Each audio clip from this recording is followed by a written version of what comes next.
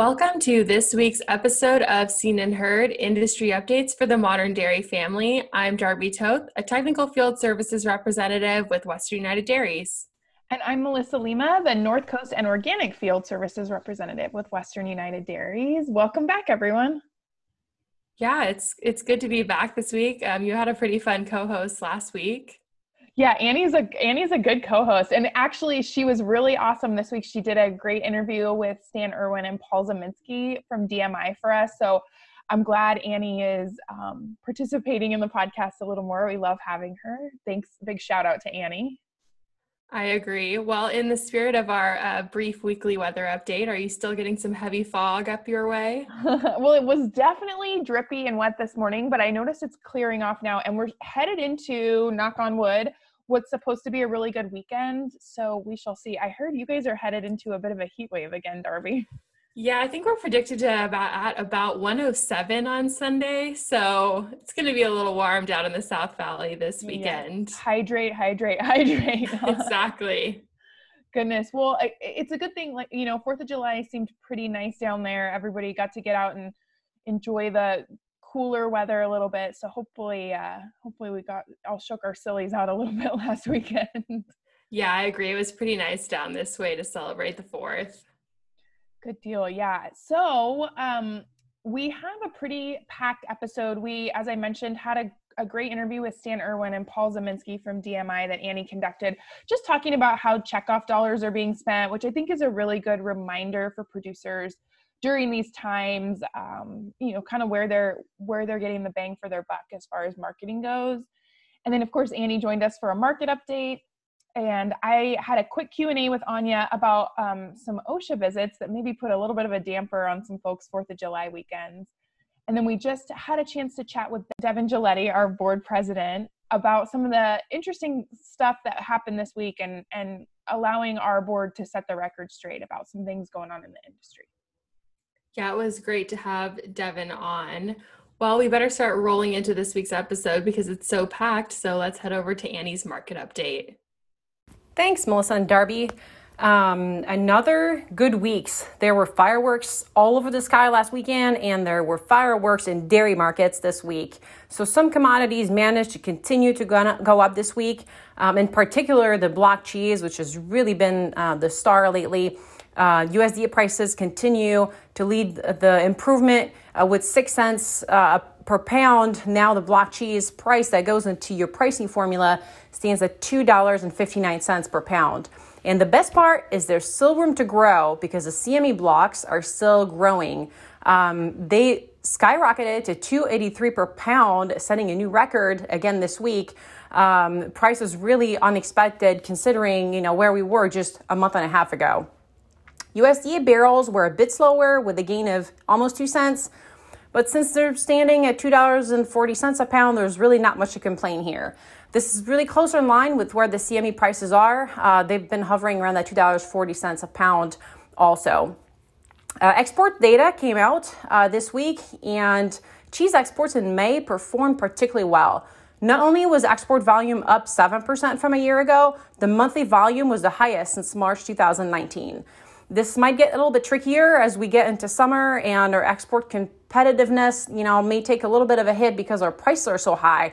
And if you look outside our borders, the latest global dairy trade auction, the average cheddar price was $1.71 per pound. I mentioned this last week, but I think it's still worth mentioning it again to avoid bad surprises on your next milk statement. Those recent increases in cheese prices, they may not entirely translate to a direct increase on your milk statement. So overall, it will elevate the average price that's paid to producers in California in June, that's for sure. But there's still going to be a lot of farmers that are going to receive a price below that statewide average, while others are going to get a higher price. And so if you're paid on the cheese price, you're going to be on the higher end. If you're shipping to another processor where you typically receive a pool price, then your price will probably be below that statewide average, the all milk price when that number gets published. This should continue as we get, this gap should continue in July, but it should shrink a little bit as the higher Class 1 price, as the Class 1 price goes up in July, it should help those who are, part of the pool. If you look at the non-fed dry milk price, It continued to go up also, gained almost 2 cents at 97 cents a pound now on USDA prices. And if you look at the CME, we're about $1.03. So USDA prices have a little bit of a room to grow. And especially if we look outside our borders, things are doing a little bit better for powder. The latest global dairy trade auction, the skim milk powder price average $1.22 per pound. And even, looking at latest USDA data, powder exports were not only up 24% year over year, they set a new record in May. And so there's a lot of powder that is moving outside our border, which is really good. Looking at butter prices, there was a little bit of a setback. They lost 2.78 cents this week to just about $1.80 per pound. And, CME butter prices slipped a little bit, and they're about a dime lower. And if we look at dry white, also a little bit of a loss there. Typically moves very slowly, although it dropped 2.72 cents this week. So it's a pretty big jump for this commodity, who typically doesn't move very fast. So now it stands just shy of 34 cents per pound.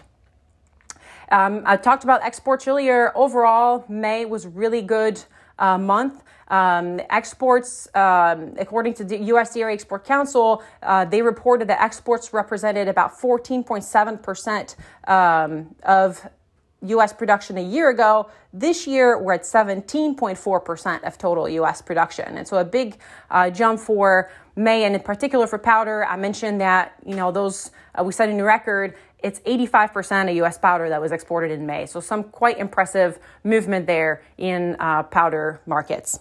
So this concludes the market update for this week. Thanks so much, Annie, for that market update. And another big shout out to Annie for our next segment, which is an interview with Paul Ziminsky and Stan Irwin from DMI.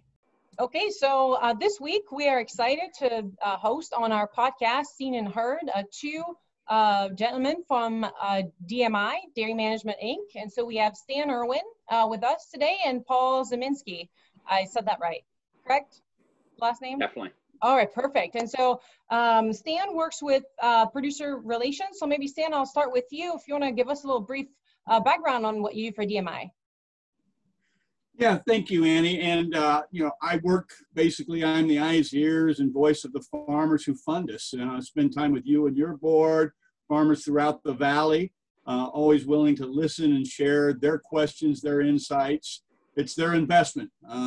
We want to make sure we're communicating. So I can't thank you and Anya and your board enough for this opportunity to just update Western United members on their checkoffs work throughout COVID-19. It's been a unique time, to say the least.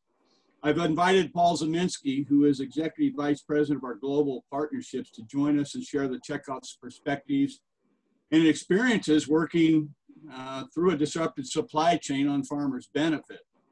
Paul was a leader on a couple of our emergency action teams. He exemplifies one of the things I'm really proud of at this time, and that's just how rapidly we pivoted from our existing plan to responding to COVID-19 on behalf of farmers. So Paul, in fact, led one of our emergency action teams that, focused on retail. A lot of folks were seeing the out of stock signage, and Paul talked about that. Focused on schools, what can we do and what could we do to help make sure we were getting milk to families and through schools and a disrupted school chain. And then the hunger chain, whether that be through the food banks, but we'll talk a little bit about that. But again, Paul also exemplifies his regular job is, again, working with all of our partners, the food service. So he's a perfect person to answer your other questions that you had framed to us. And I know your members have on their mind, and that is, okay, what's occurred through COVID-19? What is occurring in restaurants and through food service? Is there a recovery? What is that looking like? And so I think, again, based on the board meeting where we just had the board members that direct the checkoff on behalf of all farmers, that was just completed yesterday. And Paul provided a lot of those updates. I want to stress that, again, we also work very, very closely with our 16 state and regional promotion organizations. In California, that would be CMAB. So Paul, with that, I'm going to hand it off to you or see if Annie has any questions or any additional clarifications you'd like to make. No, that's perfect. I think the question of, how important dairy is to the restaurant industry has really come to light in the last few months. And DMI works a lot with those partners. And so really interested to hear what DMI did in the face of the crisis that we faced. So I'll hand it off to you, Paul. Yeah, what I'll do is I'll start with some of the emergency teams that Stan referenced first. What we did is we looked at where the consumers were going to go and key focus areas that were going to be impacted from COVID. And, first and foremost is schools, right, where you have about 30 plus million kids or students who are part of the school lunch or reduced lunch and breakfast programs. And we wanted to make sure that they were getting consistent access to milk and dairy and nutrition during the COVID times as that was being disrupted.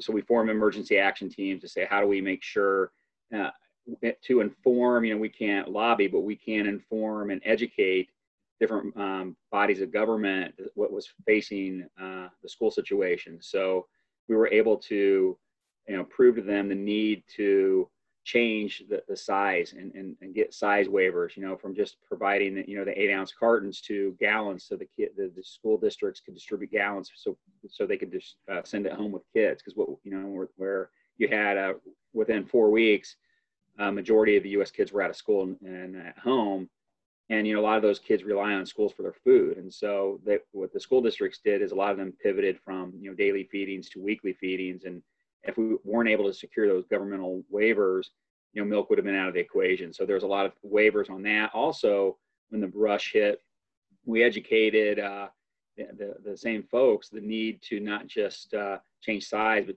to also focus on fat levels. So we all and the USDA stepped back and said, those decisions on fat levels are local, but we will let the local agencies approve waivers to go to the different fat levels in the interim too. So there's a lot of work, as Stan talked about, between national DMI and our state and regions to inform bodies of government to get those waivers through so we could keep milk flowing through the school system.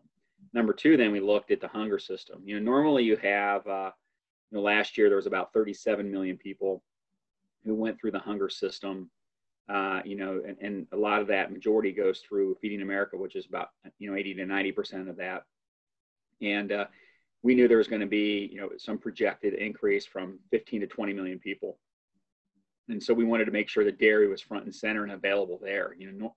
Go back 2 years ago, there was about 250 million pounds of dairy that went through the Hunger Network.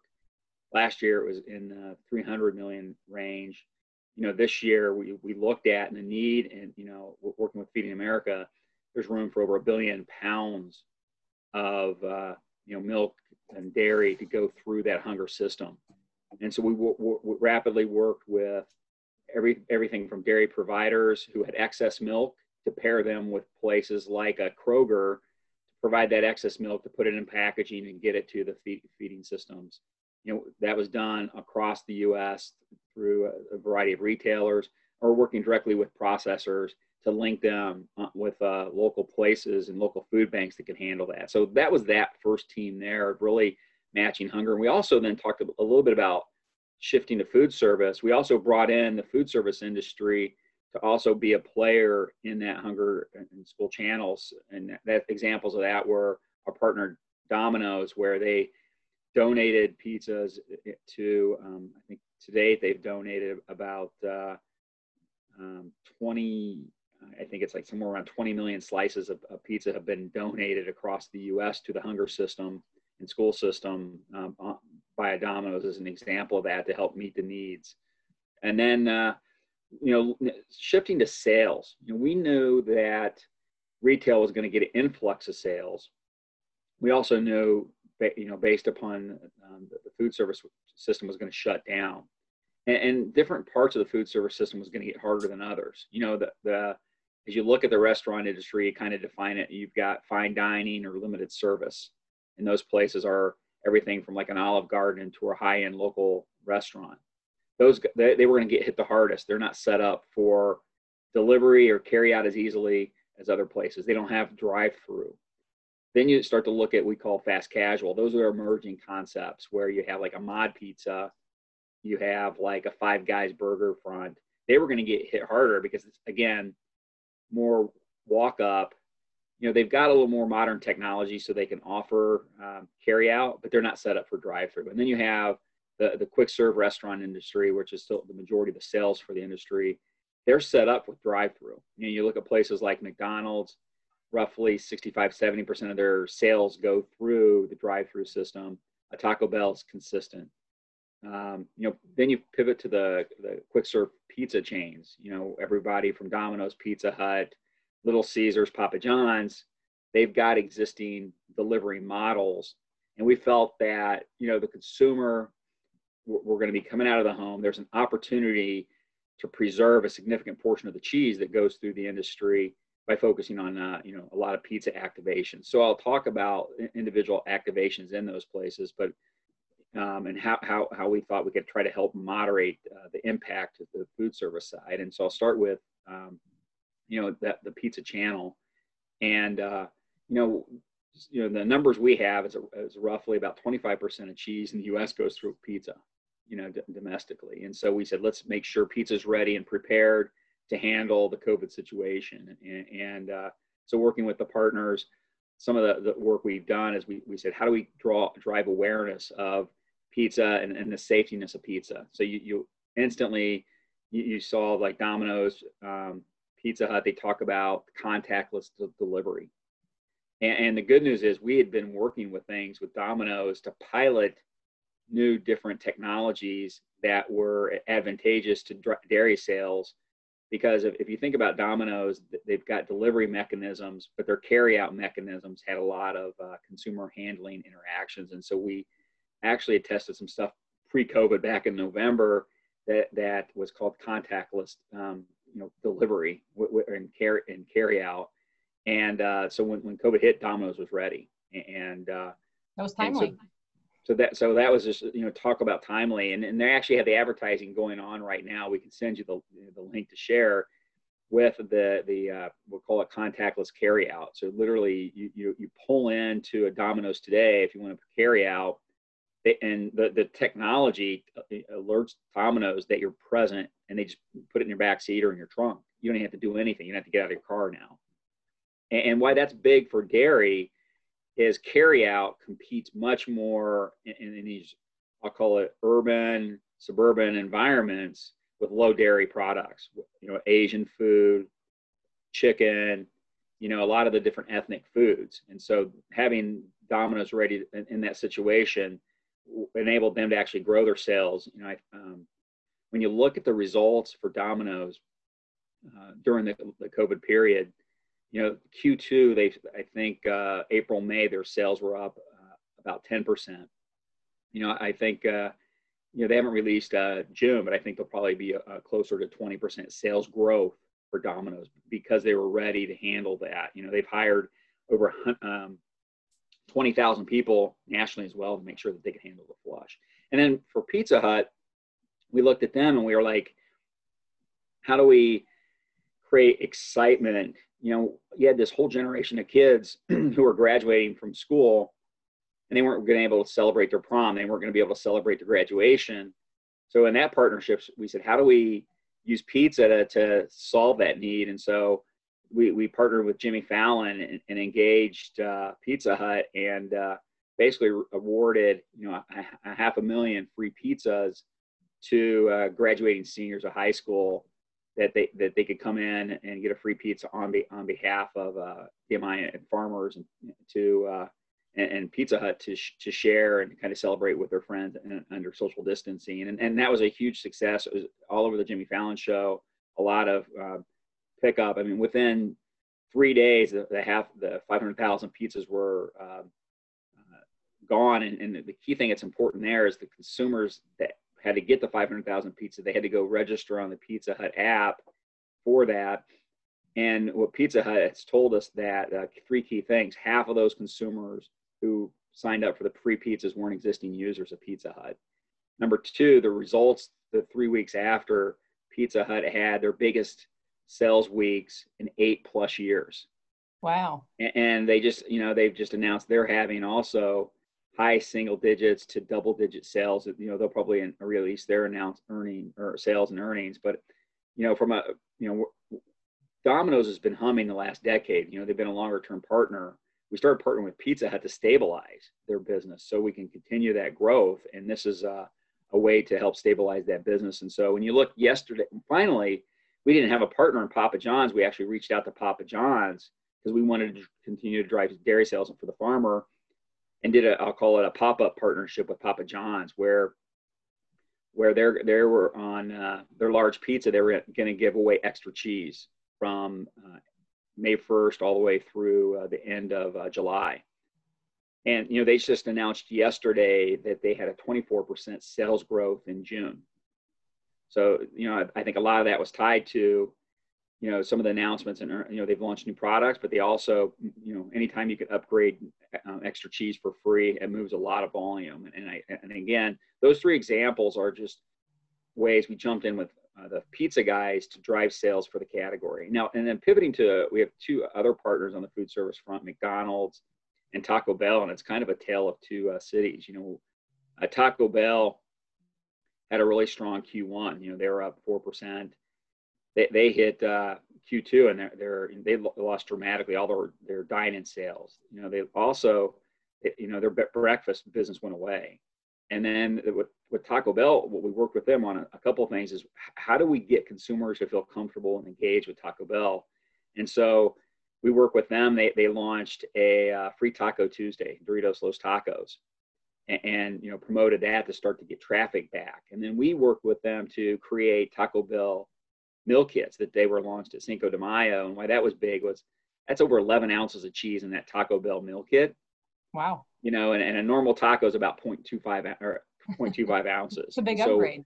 Right. And so it's a huge upgrade. And also we work with them to create some delivery type of products. And then we had some existing innovation that was postponed, and they got enough of the consumers back that they relaunched those innovation platforms. And the first one was a pineapple whip. And if that pineapple whip was a breakthrough in dairy, where Taco Bell's never had a dairy beverage until now. And that pineapple whip has been highly successful for them. And they created a lot of cool, off the menu type of recipes that you could go in and ask for. And so it generated a lot of buzz. And, what we try to do with our partners is to have a catalytic effect and have others follow. And so this is the first time you get in that, I'll call it that freeze arena, where they've got adding dairy at these big quick service arena outside of things like your normal shakes or sundaes. And so that's what was big about it, is bringing dairy into some of those things. And then today, this week, launching finally. Paul, yeah. You had mentioned, I think it's a really cool story. You had mentioned that Taco Bell had not been able to have a dairy product. I think it's the why that is so interesting. Yeah, well, the key thing about the dairy beverages at Taco Bell was that they have limited space. So they would have loved to have like a dairy creamer type of product that they could add to different beverages, but they don't have the refrigeration space. And so we actually worked with the supplier industry for 4 years, the dairy research centers for 4 years, to create a dairy creamer. When you think about all those non-dairy creamers like Cremette that taste horrible, right, that sit on shelf, this is the first shelf-stable dairy creamer that is being launched into the food service arena. So think about the potential that this supplier has now to take this technology that we co-developed and go to all of food service to launch dairy-based, cool, unique beverages, and also go to compete directly at retail with a shelf-stable dairy creamer. So that's our vision in the next 3 to 5 years is take that technology that way and go right at those fake creamers. And then number two, the final thing on Taco Bell is our on-site. We have 2 on-site food scientists, and they just came up with a way to deliver grilled cheese experience on the outside of the burrito, and that's launching this week. So look for a lot of cool creative there. But again, why that's big is we've helped pivot Taco Bell from, they used to think of dairy as a garnish, kind of like lettuce and tomatoes. Dairy's been the hero of all their product innovation over the last 5 years since we started the partnership. And what we do is we do the concept research, and then we do the science behind how they can commercialize it. So we've done everything from a quesalupa, which is stuffing cheese into a shell, to now putting cheese on the outside of a burrito that works within their system. So yeah, those it are makes some sense. fun Everybody things. loves Slicer cheese. And then finally, McDonald's. From a McDonald's perspective, when COVID hit, our first and foremost thing is we wanted to protect dairy. McDonald's immediately announced they're going to a much smaller menu. And so our job was, we wanted to prove to them, hey, dairy's on 90% of your McCafe menu. Dairy is an 80% of your normal everyday breakfast and lunch thing. We were able to preserve over 90+% of the dairy assortment. And so when an example of that is their Q1 sales came in down 13%. Dairy was only down about 4.5% in Q1 at McDonald's.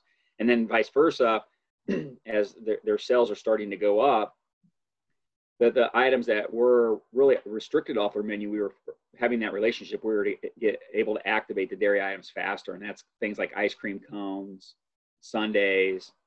And really the only thing that's not active now at McDonald's was Go-Gurt. That'll be coming sooner. So like a lot of other businesses were hit hard with cutting back of that, we preserve it. And then the other piece with McDonald's is they didn't do a lot of marketing during the COVID period, because as consumers retrenched at home, the one thing they didn't cut back is they still trust McDonald's for value, for kids, the experience and quick drive-through. And so they spent less on the marketing front. They're taking that marketing they held back, and over the next 3 months, they're going to invest aggressively in marketing. And the thing is, we've been working with that, a lot of that marketing is going to be heavy dairy items, like McCafe, like I said, which is 90% dairy. When you think about over the last 2 years, we've helped them launch the macchiato, the frappe lines. All those are dairy intensive things. And that's where, again, we have on-site scientists that work with all the dairy suppliers, the equipment suppliers. And right now, McDonald's can't even do alternative beverages through that system, because they've invested over $200 million in assets that run one dairy product. So that's where having our people front and center have been really focused there. There was one area of the emergency action teams that we didn't cover that I was pretty amazed at your role and the role of the states and regions. And that was, and I know it happened a lot in the Valley and it was in California, and that was the out of stock situation.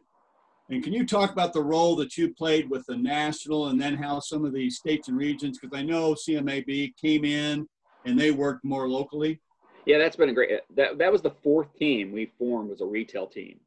And immediately out of the retail team, the goal was leveraging the feet on the street we had across the universe to inform us where they were seeing out of stocks. We've got a lot of senior relationships at the big grocery centers and grocery chains like Walmart, Targets, Kroger's across the universe.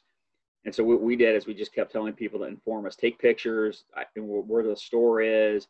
And we were immediately informing to limit the out of stocks. And number two, we also used those communications to say, look, they're outside of the first 2 weeks when you had massive disruptions across the food universe, the dairy producers, when it comes to milk, were ready and to supply product.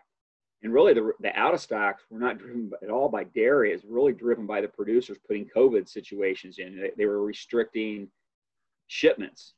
Normally the dairy truck's there from 3 to 6 in the morning dropping milk off, right? Well, under COVID, they put a 24-hour drop-off schedule. So they may have told the milk guy, you can come today at 1 o'clock, tomorrow at 3, and that resulted in out of stocks. And so we kept the pressure on at the national level through like the CMAB levels to inform them, like, dairy's ready, give us a waiver to get around your other suppliers, because milk's one of the top 3 items that sells through the store. And when milk's in the basket, we were looking at the COVID basket, it's almost $90 when milk's in it. And so you guys are losing.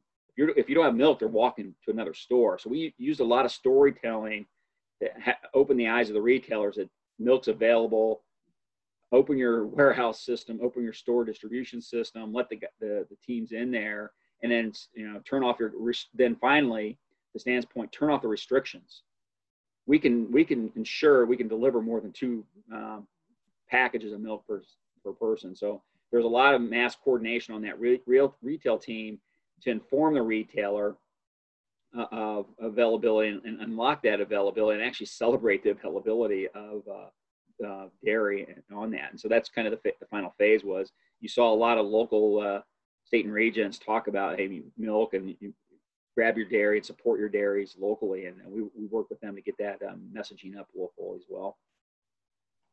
Yeah, that's really good. It sounds like that communication went through really well. You mentioned something earlier about Taco Bell, and I'm assuming McDonald's is the same, where breakfast sales kind of went away. I'm assuming is because people are not commuting and stopping by the drive-through to pick up their, cheese sandwich, egg sandwich, or what have you. Do they have plans to bring those back?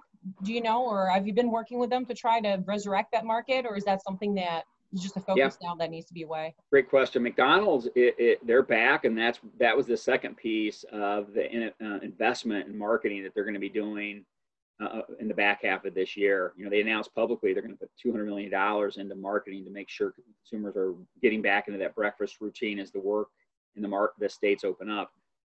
Taco Bell, on the other hand, it's a smaller portion of their sales.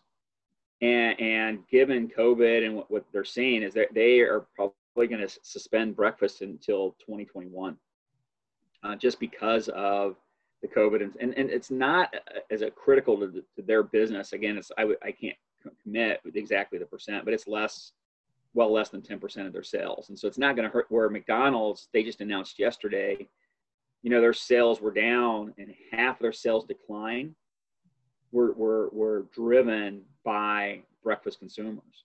And that's where, flip it to retail. So retail, that's where we're seeing the majority of milk's growth come from, is the breakfast occasion. We are actually just looking at some graphs today.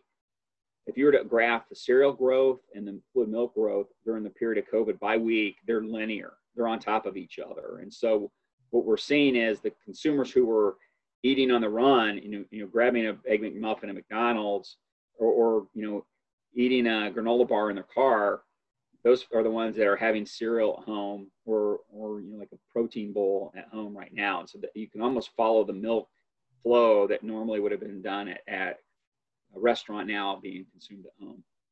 That's good. At least there's some dairy still being consumed. So overall, that's not a total loss for. And that's a lot of what our efforts are. The retail team's pivoted to now. We're working with MilkPEP on the processing side to keep those consumers engaged in milk in the category. So you'll start to see, there's a lot of digital marketing taking place now. We were just reviewing creative today for places like Kroger. As consumers go back to work and back to school, there's some communications like make it with milk. Whether it's your cereal, or drink it with milk. If you're having a Jimmy Dean's bowl. And so we want to make sure those consumers, as these behaviors change between work and home and what they're consuming, that milk is part of that equation, whether it's at work or at home, and those different. And that's why it's important to have those partners at food service and those partners at retail, and how you market to them may be different, but having different relationships with whether it's what CMAB is doing, whether MilkPEP is doing, or even the milk processors are doing. So that's what our goal is trying to do, is marry those groups. Well, very good. I know I look at the clock now. I think you've got to run here soon, but I really wanted to thank you for taking the time for talking with us, highlighting what DMI has been doing. I think it's really important because, especially in times of crisis like that, where we saw the first few months about dairy demand just dropping, it's good to know that you guys are working on maintaining those partnerships, and not only maintaining, but putting more cheese on consumers' plates. And so really appreciate the time today. Do you have anything else you want to add before we wrap this up? No, again, we love working with and for the farmers. And so whatever we can do to drive, I came into DMI, I was an old craft marketing guy in cheese and pizza. And the great thing about what we do at DMI is drive sales. A lot of these companies focus on driving cost out and the bottom line. And, you hear 3G in the industry of what they've done to Kraft and Heinz. Here we take pride in trying to grow the sales and find venues, find venues and outlets internationally. So we've taken these partnerships internationally to get exports, where we've seen almost 20% now sales. And so, we'll continue to do that on behalf of the farmer. Andy, I'll close by just thanking you, thanking Anya, thanking your board for the open lines of communication that we've developed over the last several years. And it's one of those things I always enjoy is coming out in June or whenever to address your board. So thank you for this opportunity, and look forward to continuing our work together.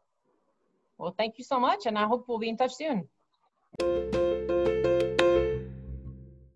Well, thanks for that great interview, Annie, with the folks over at DMI. And now we're going to have a Q&A with Anya about some recent OSHA visits. Thanks so much, Darby. We are back with Anya Radava, our Western United Dairy CEO today. Welcome back, Anya. Thank you. We are back for a little issue that popped up over the weekend. We've been talking on the episode earlier about everyone's 4th of July, and a couple folks in our industry had a little bit of a disruption 4th of July morning. We started getting some calls Saturday about OSHA staff being out in the field inspecting dairies. Can you share a little bit about what that was all about? Yeah, OSHA was out in force over the weekend, and speaking with them, they have their own version of the story, but we started to receive dozens of producer calls, particularly in Merced County, that was essentially Merced County was being targeted because of the high spike in coronavirus testing cases there. And the assertion or allegation, I believe, by the UFW that farmers are not protecting their workers. And so OSHA was ordered to do some spot checks, which are very different than enforcement visits. These spot checks are called compliance assistance checks, where they were out looking for compliance with Governor Newsom's executive order regarding masks, social distancing, hand washing facilities, things like that. Okay, so it's not a compliance inspection. There's typically not going to be a fine associated with these visits. They're just making sure folks are up to date on all of their postings and preparation for their employees in the event that COVID-19 should end up coming to their farm. Correct. Kind of what should dairymen do? We've been sending out I know I personally have been sending out a lot of information to producers and different posters and things that they should have up, but can you share a little bit more about what they should do to be prepared for an OSHA spot check? So senior leadership at OSHA informed me that there's 3 main areas that they are looking for compliance in, but there is a whole list that is available on Western United Dairy's website and our Facebook page that helps producers essentially check the boxes on that list. But the 3 major areas that OSHA is looking for are hand washing stations, which include soap, toilet sanitization, some kind of regular system of sanitizing the toilet area, and lastly, mask compliance. And of those 3 areas, OSHA did find that almost all dairies they visited were not in conformance with the mask recommendations of any essential worker out and about in a public space or a space that's not social distance needs to be wearing a mask. This is an area of gray because most of our farms, particularly in the milking barn, a lot of them are already social distanced. But this was an issue that OSHA was going to raise with its superiors to make sure that our social distancing is essentially enough. But that's the only area that they observed dairy to be a little bit lax in. Okay.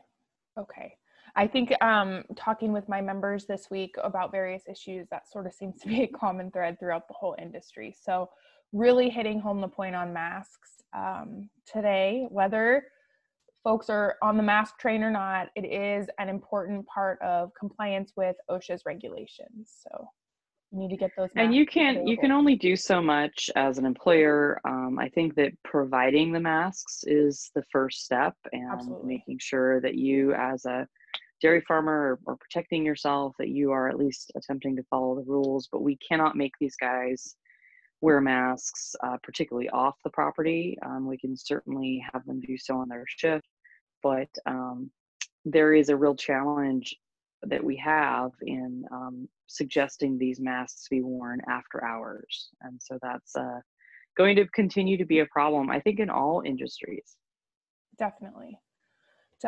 And we do have some postings available and some literature in both English and Spanish, and we may be able to get that translated to Portuguese as well if folks are concerned about how to instruct their employees regarding masks or hand washing or anything else regarding COVID-19. So we do have the ability to send that out via email or to print it out and send it to our folks via snail mail if they need that extra support. I think those are really good ideas. It's a really good idea right now to check Western's website, unless you want to go directly to Cal OSHA or CDC once a week.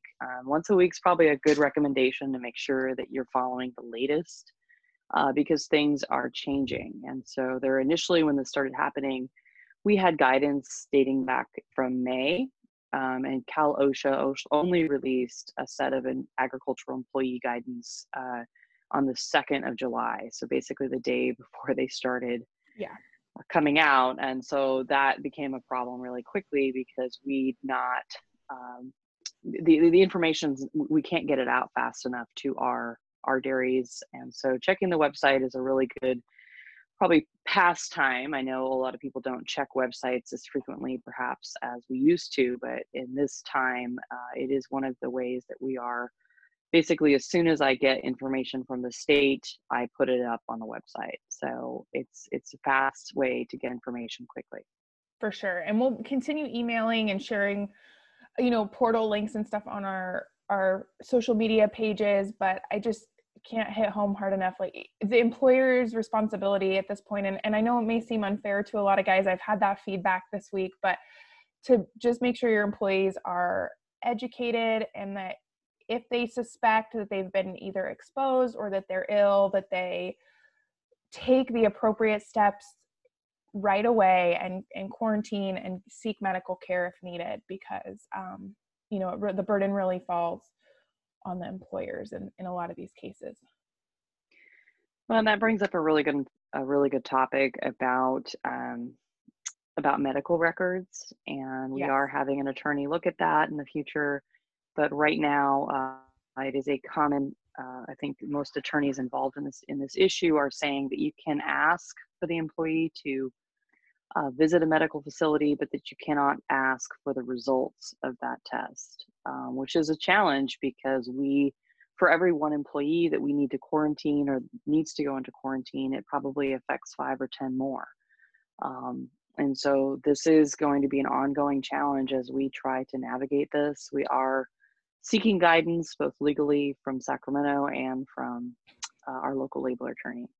Definitely. And I spoke with Tony briefly yesterday, Anya, and it sounds like employers probably aren't entitled to see actual test results, but they are entitled to ask for a letter from an employee's physician stating that they either need to self-quarantine or that they've been diagnosed, because really this does put the entire dairy and all the employees at risk if a person is unknowingly or knowingly coming to work with a potential illness. So just have to be a little more careful these days. Hopefully, I know a lot of folks aren't on the mask train.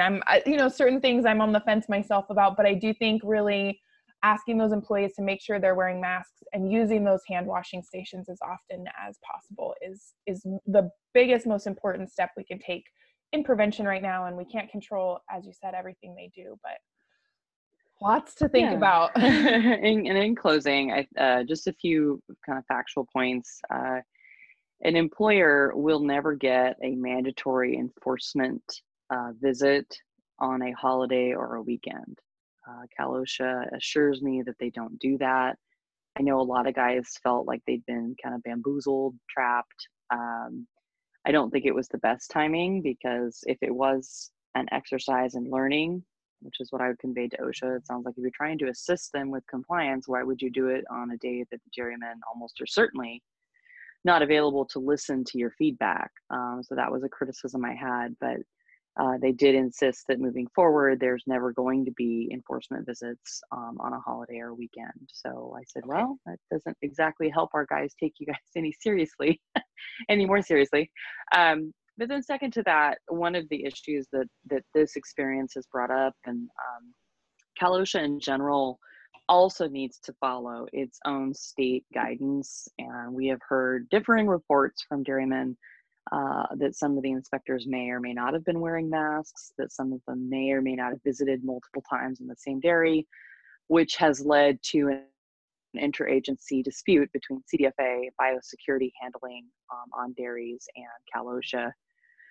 Probably could put some money on who will win this conversation, but it has led to some more discussions about congruity in guidance. And that is something that I think we as an industry still need to really strengthen. But further, as we have been engaged in a variety of calls between Cal OSHA in Sacramento and CDFA in Sacramento, one of the things that I've been emphasizing to them is that we have some really unique cultural elements of the folks that we employ, and they need to do a much better job in basically adhering to those cultural practices and showing up with a bunch of orders, a bunch of state sanctioned guidance not translated into Spanish is a real problem. Yeah. We've been able to translate that at Western, but the state, there's already a lot of history of mistrust of the government, and because our guys have a unique set of cultural experiences, the state really needs to find liaisons to do a better job to communicate the risks of this virus to that cultural piece of our employees. Definitely. I agree with that. And we're seeing that's been a really big challenge on these farms. So, well, thanks so much, Anya, for the update on the OSHA stuff. And we will probably be in touch with you more as the weeks go on and this spike continues. We're trying to limit our COVID coverage a little bit, but we want to make sure we're bringing our listeners the most accurate, up-to-date information. So we'll check in with you in the next couple of weeks. Thank you. Thanks, Anya. Well, thank you, Anya, for answering some questions we have regarding OSHA visits. And now I'm going to let Melissa lead it into our closer. Okay, thanks, Darby. We are joined today by Devin Giletti, our Western United Dairies board president. Thanks so much, Devin, for taking time to speak with us today. Yeah, thank you for having me. Of course. Well, Devin, we just had you on a couple weeks ago, and we were hoping to give you a little bit of a break, but we asked you to join us today because a really important topic came up this week, and we wanted the executive committee members given a chance to address it. So for a little background, our week started out pretty smooth, and on Tuesday, we were made aware of an email that was pretty accusatory and inflammatory that's been circulating around the industry. It was sent out from an industry group. So Devin, can you give us a little background on that? Yeah, a letter was circulating that Western United and United Dairy Families had joined forces, I guess you would say, and were both fighting the cause to preserve quota. And that's the furthest from the truth that it could be. That's absolutely not true at all. And we received a lot of angry correspondence from our members. So we had to do something to set the record straight. Western United's always been neutral. I mean, we took a neutral stance on this issue because we represent members with quota and without quota. So what we do, we do support the process of dairymen self-determination, voting if they want to make changes to the quota system. We want that to be a fair election and a fair process under the same rules that most dairymen in California understood were the rules when we voted in the federal order. When the federal order discussions were coming around, it was always understood that any changes of quota would operate under the same existing rules in the state order. So that's what we support. We support the same rules that we voted in with the federal order. Anything other than that is completely untrue. Right, and I think it's really important to highlight, Devin, it sounds like maybe the confusion started because we did file something with the courts, as Anya mentioned on last week's episode, called an amicus curiae, or a friend of the court brief, which basically just allows us to be a part of the proceeding, make sure that we give pertinent and correct information to the courts, but also that we can get access to information about what's happening in the court case and give that back to our members in the most accurate way. Yeah, we definitely wanted to be a part of the process and be in the room. And the briefs that we submitted were basically a historical record of how quota became into existence, all the changes along the way, and all the procedures that were implemented and that were a part of the federal order as we understood it. So it definitely wasn't to support or not support the quota system. It was completely a historical record of what the quota system is. This judge is a judge without any understanding of the quota system. We thought the historical record was important. Absolutely. So what you guys did, the 7 members of the executive committee did write a response in our update this week, and we'll link to that in our show bio this week. But also, just for all of our members that get the update, make sure you check your email. And for some reason it didn't come through yesterday, check your spam folder, and you can read the full response. It's titled "Setting the Record Straight." It's on the very first page. So thank you for doing that. Is there anything else members should do if they have questions? I really want to hit home the point that they should reach out to us and ask, and I would think you're in agreement with that. Yeah, there's a lot of fake news, I guess you would say, out there, and a lot of propaganda, I guess I would call it, half-truths, and I'm kind of upset that this whole process has gone down to this level. I was hoping that we can keep it professional. And so basically, if members have questions or if they're hearing things on out there in the industry, reach out to Anya, reach out to myself, reach out to a board member, reach out to field staff, and get it straight from our side. I feel like that's the best source of information is go right to the source. There's too much coffee shop talk going around right now. Absolutely. And Devin, before we let you go, do you have anything else you'd like members to know or just want to say in light of all of this? One way or another, this quota issue is going to be resolved. And I think when this is all over, we're going to remember, how people acted and the things that happened. And that's unfortunate because there's a lot of important issues that are bigger than quota with all the state regulations, and we're gonna have to be united as an industry. And I feel like there's a lot of hurt feelings out there, a lot of personal attacks, and I think that's gonna make it harder for us to unite when the time comes to face issues bigger than quota. So I think we all need to just remember that this is one important issue of many important issues. So let's try to rise above the fray, and let's all be professional in how we proceed. Awesome. Thank you so much, Devin. We really appreciate you taking the time on a Friday afternoon to talk with us and set the record straight once again. Yeah, it's a very important issue, so it's worth the time. Definitely. Well, and as we wrap up with this episode, we also want to give not only a huge thank you to Devin for being on and setting the record straight, but a thank you to Annie, Stan Irwine, and Paul Zeminski from DMI. Thank you again for joining us for this week's episode. And remember, you can reach out to us with questions, comments, or content requests. Our email for the podcast is wud.pod@gmail.com. You can reach out to myself, Darby, DARBY, @wudairies.com. And Melissa, where can our listeners reach you? My email address is mlema@wudairies.com. And remember to rate, review, and subscribe on your favorite platform. Thanks for listening. Have a great weekend, everybody.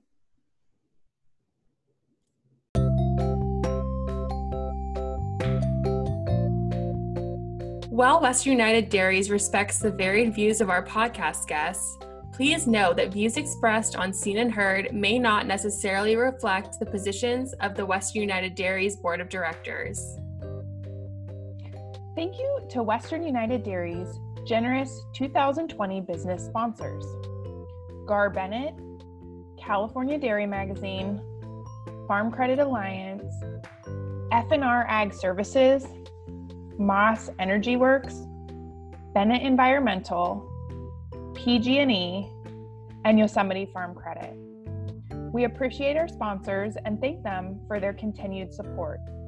If you'd like more information on how to sponsor Western United Dairies or this podcast, please send us an email at info@wudairies.com. That's info@wudairies.com.